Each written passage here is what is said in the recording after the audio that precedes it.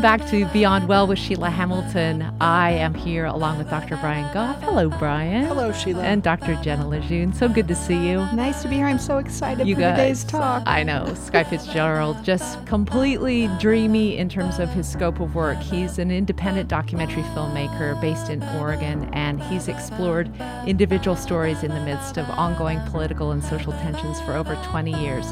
He's documented the effects of political unrest, poverty, physical tools of violence, and more on people, and he's gone to more than 20 countries altogether to do this great work.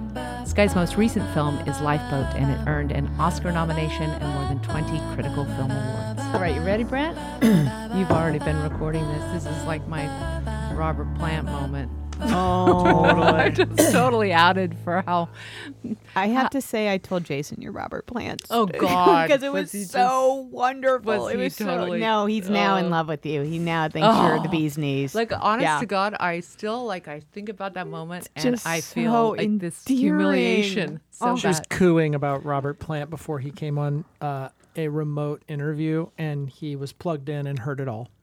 On the ISDN line. It was like so humiliating. That's wonderful. I love those. the rest of the interview, I think my voice was like this. Hey, so tell me about, will you ever have a reunion? Asking the questions one should never ask. And you're thinking- really not I'm sexy. thinking- Not sexy at all. I know you're not. I'm I'm not thinking talking of about that. all the ways that could have gone worse for you, though. You know, So you guys, I want to just introduce Skye as this person that I was. Do you remember when Fred Rogers said that line, when things are tough, look for the helpers? Oh, yeah. When I think about when I'm having a tough time in the world, I often bring you up, Skye, because no, you managed to put yourself in what I call sort of the epicenter of suffering, and you do it again and again and again with your documentary films. And the way that you are in the world and what you present is always this feeling of hopefulness and optimism. And I was wondering if you do that on purpose, is part of your belief system that if I'm going to present this suffering, I also want to provide a little bit of insight into who's doing the best work out there. Oh, wow. What an opening, Sheila. Yeah. Thank I go you. right to the heart of that's it. Right. Well, that's very kind. Thank you. I'll unpack that as best I can. I think you're probably onto something there. I think for me, at least, we live in a day and age where there's a lot to be upset about. There's a lot to be concerned about. There's a lot to be scared for, both ourselves and I think the next generation, the generation after that. And so I tried to move through the world in a way where I observe that and acknowledge it and almost embrace it, while simultaneously choosing to sort of push to the forefront individuals who I believe are, in their own concrete, sort of discrete way, living in ways that they believe they can change one small part of the world. Because I think that's how it happens, right? It's like if you take on world hunger systematically, we're never going to solve it. You can't, no one's going to flip a switch and solve that one, right? Or even climate change. But I think there are people in the world all around us. I think there's people in this room who are doing heroic things, who are unheralded, who don't get recognized, and I think we just have to look for them. And I choose as a storyteller to really try to lift those people up and say, hey, look what one person can do. I want to move to your Oscar-nominated film, which is Lifeboat, and then the subsequent film, Lifeboat, The Experiment.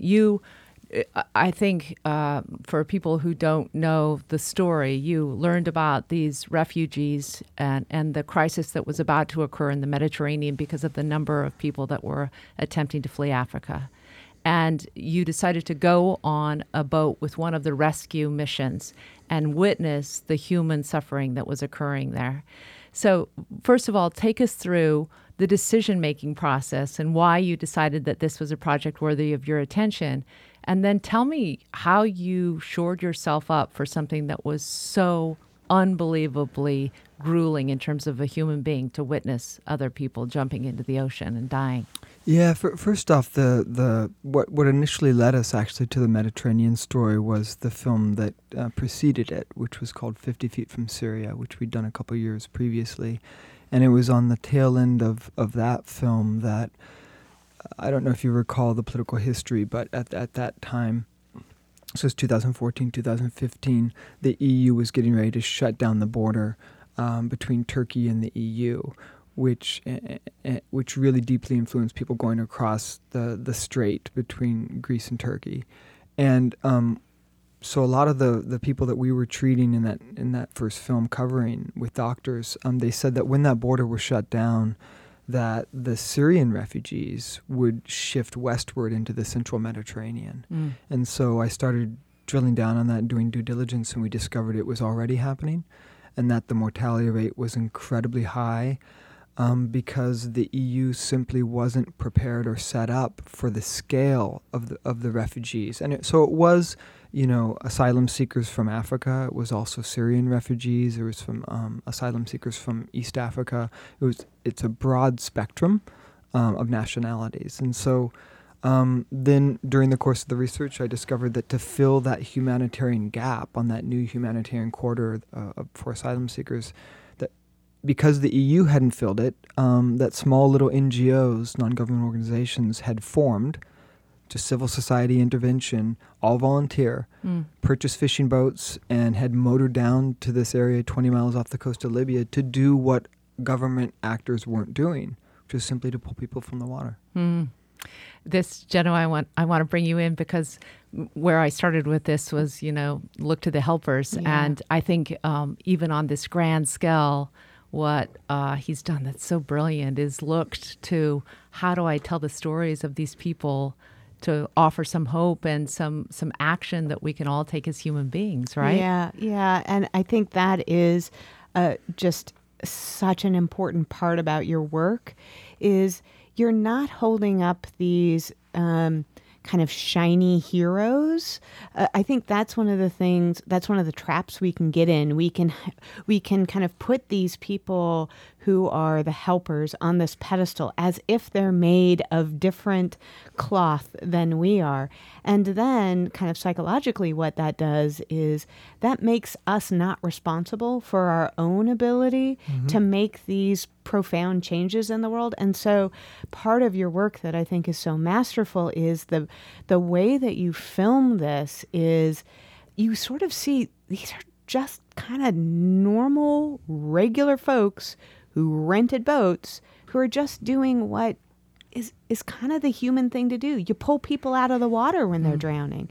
And you don't kind of add a lot of production and shine to it. You're just sort of showing their story. And I think that is an incredibly important thing psychologically to help us be able to see, oh, I actually can be that guy. Yeah. In whatever version it is for us. Yeah, and the story becomes less like heroes rescuing asylum seekers, but humans helping humans. Exactly. Oh my God, Exactly. I love how you said that. Humanizes the helper and it humanizes the sufferer. Yeah. In a way that statistics, I think, don't do that, right? We hear big, huge numbers, like this many thousands of people, and it often doesn't have the emotional or psychological impact that a story about an individual person who isn't that unlike me, just in extraordinary circumstances, would have. I think it's interesting, going on the festival circuit and sort of showing the film to folks, and of course, awards are always nice too. But I have to tell you that some of the most moments that have touched me the most in this whole process has been when individuals have circled back around to me and told me how it's impacted. So we showed Lifeboat at Mountain Film in Telluride a year ago where it premiered. And at the end of the screening, a gentleman asked what the previous film was. And we told him, and it had screened at Mountain Film a couple years before. And he caught us as we walked out the door and he said, "Listen, I'm a physician. And I want you to know that because of your previous film, I went and volunteered on the Syrian border with the same organization as a surgeon because I saw your first film. Wow. That's right? so moving. Perfect. And I've had a couple moments like that, and I think that goes back to this idea that doing something that is going to fundamentally transform another human being's life in a positive way doesn't take a hero. It just takes an action. Exactly. Right? Yes. Wow, any it's of us. beautiful. Yes. You have a lot of the time in your film with John Castle, the fellow who is running the ship, and he had a line that just floored me. It says, "Who knows what's going to happen to them, but we can only do what we can do. As long as we can rescue some people, that's worth doing. Your heart is where real thinking comes from." I love that line so much because I often feel as if heart-based thinking is, in this day and age, just completely short-shrifted. And I was asking the question about how did you, as a filmmaker, you know what the shot is that you want to get. And part of the drama is these people are going overboard. But as a human being, you're saying these people are going overboard. What do I do? So what did you do? Did you save them, or did you just watch them have other people save them? So you're asking about the actual rescue off the water then? Yeah. Yeah, that's that was a very real dynamic that we were up against during the course of filming. There were only 2 of us on the filmmaking team on this search and rescue vessel. Simply because, to get on these search and rescue vessels is very difficult, to say the least, and because every hand is necessary to run the operation, that it takes a lot of talking to work your way in. So, the second day of this search and rescue operation, we were suddenly faced with over 1,000 people floating on the water, and we were a 30-meter boat with 16 crew members, and so we launched Zodiacs, and people are jumping in the water, falling in the water, getting pushed in the water, and we were immediately faced with that very question. So the age-old documentarian question. Do you intervene, or are you there simply to observe? Yeah. And I had faced that question many times during the course of my career, but the reality is, for me, and for my DP Kenny Allen, when it's someone's life and you can see before you that they can't swim and they're either going to slip underneath the waves and you're going to film that drowning, or you're going to put down your cameras and you're going to reach as fast as you can to grab their collar. We grabbed their collars because to us that was far more important than documenting their loss of life. Right?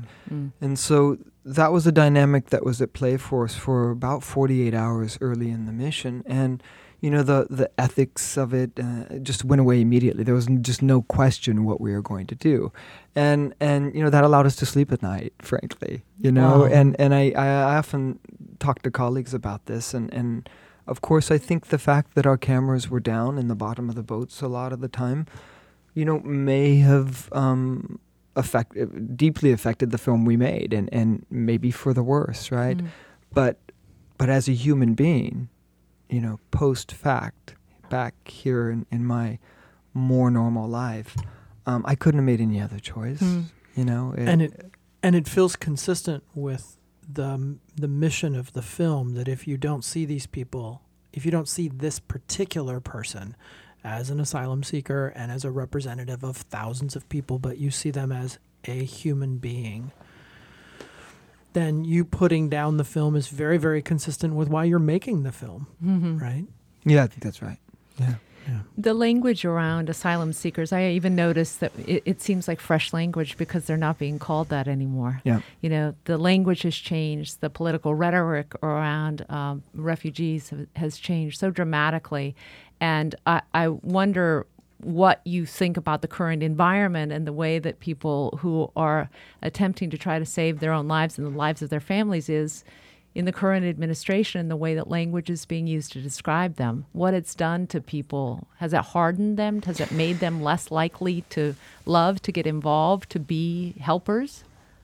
I wish I could take if I had a magic wand, I would wish I could just take some of the hardline political rhetoricians and stick them in a boat in the middle of the Mediterranean for a couple days, and we would watch those and then have a conversation, with them about it.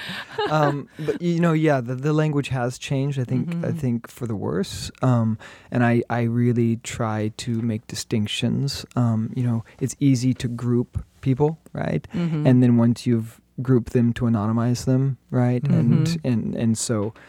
Migrants is the current term, I think, right. But I prefer asylum seekers, refugees. There are certainly economic migrants within that. But I tell you from our experience on the search and rescue operation, even those that hard right-wing politicians would characterize as economic migrants, these were human beings who I talked to, who, told us why they were economic migrants. And they essentially had made a very conscious choice that with a family of 3, for example, living on $1.50 a day with no health care, if they got a disease, they would die, right? And they were living on a dirt floor shack with unclean water and a bowl of rice a day.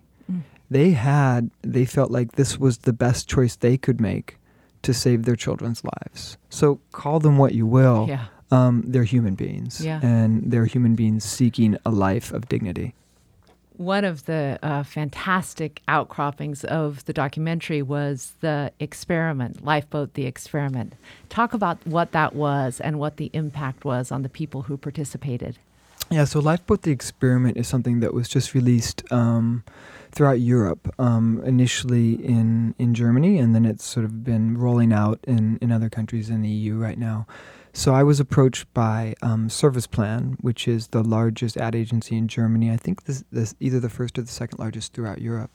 And they decided that they were going to devote a certain amount of resources, quite significant, to trying to really get right-wing politicians and just sort of like the general layperson in Germany to really see economic migrants, asylum seekers, refugees, again and in a new way. And they decided to not do that through overtly political channels, but to try to do it through the heart, right? Yeah, just like John Castle says in the film. And so the concept was to gather your layperson Germans, a lot of them, blue-eyed, blonde-haired, and to get them to participate in this experiment where they'd be put in a wave pool on a raft for an undetermined amount of time. And we had complete control over the wave pool, right? So we could control the size of the waves and the lights and the wind and even rain to some extent. And then we would just put them through the experience of what it's like to be on a small raft with the feeling of being on the ocean with not knowing how long you're going to be on it. So we did pretty significant pre-interviews, then put them through this physical, psychological experiment, and then post-interviews. And then it's being released theatrically in front of major motion pictures throughout Germany and Europe, and then a pretty hard push on social media as well. Wow. So the people who participated seemed to, some of them admitted to having really strong right-wing ideas about who, and they called them, not refugees or asylum seekers, but they called them migrants, who migrants are. Talk about some of the shifts in perspective. Yeah, it was quite interesting. I think it was a cross section of German society, right? And I think it's so easy for any of us to intellectualize these ideas, right? And I think it's a very different thing to go out on the water, right? And to experience physically and psychologically what another human being experiences. You suddenly cannot. You can't minimize the experience as easily, and I think you have to, it leads to this different depth of understanding. And so for many of the participants, I think they had a complete and absolute shift. It was almost like an opening of a door where they hadn't really thought deeply about the what was catalyzing these folks to try this crossing and how desperate they were, that they were willing to undergo this level of suffering to try to reach a better life. And so I would say a good third of the participants kind of began thinking about it on a deep level, and then have really now begun to engage in significant ways with the issue. Wow. That's fantastic.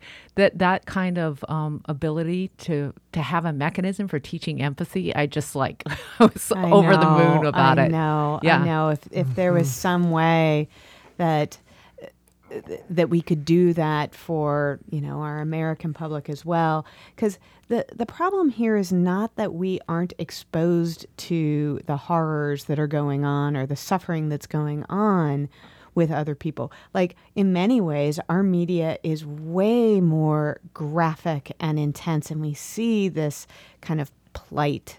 It's in our face all the time. But it is done in such this sensational way that it's almost this mechanism of being able to distance ourselves. Mm-hmm. Wow, look at that, like, dramatic, horrific thing that person's experiencing. I could never experience that. And so just by this very simple act of noticing, what would it actually be like in your body to be on those waves? And I think a really important part of that experiment too is you don't know how long it will last part of it. Like, that's a really important part of the experiment, I think.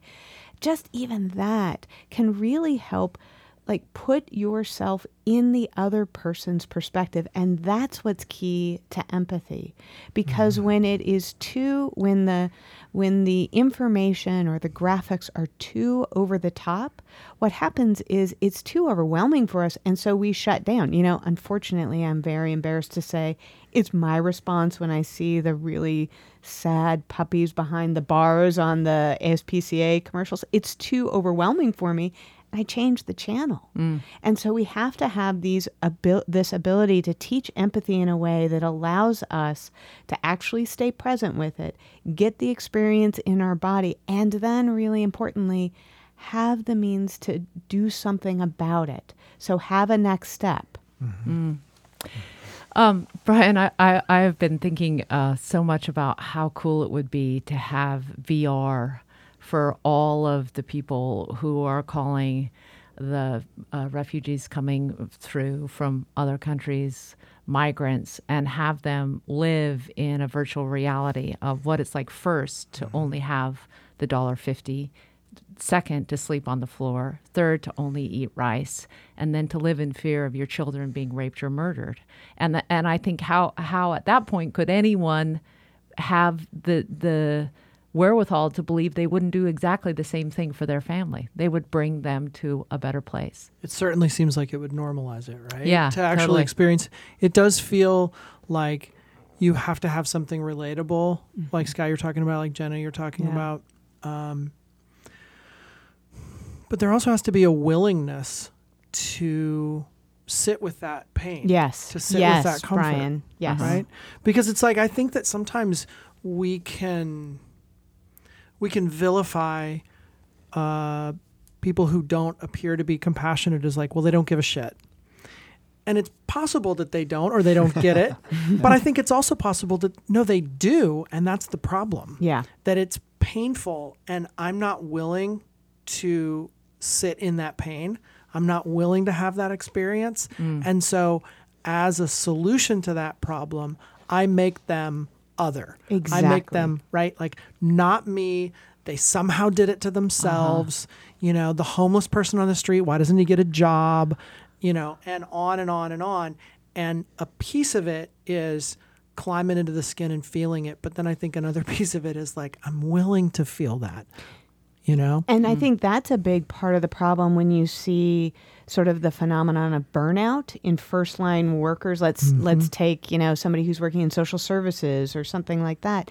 Like, these are people who got into this profession because they care so deeply about the suffering of other people. But then if they don't have the tools and resources and the culture around them that helps give this message of a willingness to sit with that incredible pain, the only choice then is burnout. The only choice is to separate ourselves from the suffering, and now they become other, or they just become the quote unquote, what is it, economic migrant? Like, that doesn't even make sense to me. Yeah. But yeah. And so you're exactly right. The willingness piece of this is key with the empathy. And I think that's one of the things that makes, Skye, your storytelling about, you know, not only are the asylum seekers human beings, but the heroes, quote unquote, are human beings, because that opens up the door for, there is something that I can do other than, write a check or cast a vote.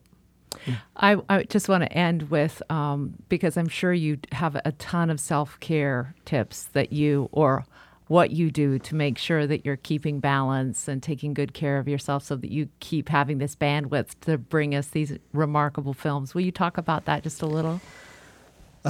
Yeah. I'm really conscious about sort of the cycle of films that I do. And I think I have to be, because if I weren't, I don't think I would be able to keep doing them. Yeah. And I don't know if that will continue forever or not. Obviously not forever, but I don't know how long it'll last. But that's the only reason that I sort of can regenerate myself internally to go do it again. Yeah. So right now, for example, I'm in pre-production on the follow-up to Lifeboat. And I haven't been willing to go shoot it until I feel fully charged. Oh, so smart. My system, call it what you will, is not much of a system at all. It's that I talk with a very small coterie of trusted colleagues who have done similar things, and we can sort of drill down on the experience with none of the bullshit, with just the reality of what it's like to go into a war zone, or what it's like to be on a search and rescue operation and really, have the scale of suffering around you be really distressing on a daily basis, and to have the stakes be life and death. So I unpack with a very small group of folks. And then the other thing is I make sure that between my commercial work, before I do another film like Lifeboat or 50 Feet, I spend enough time at home where I can just ride the hell out of my bike. I love that and so I know much. that sounds simple, but it's a meditation for me, and it's a way of getting healthy physically and psychologically, where I really just get back into my body, and it sort of somehow stabilizes me. Yeah, totally. Once I've been riding my bike for a handful of months again. I love it. Skye, thank you again for your incredible work. And again, the film is called Lifeboat, and Lifeboat, the Experiment as the follow-up. So good to see you.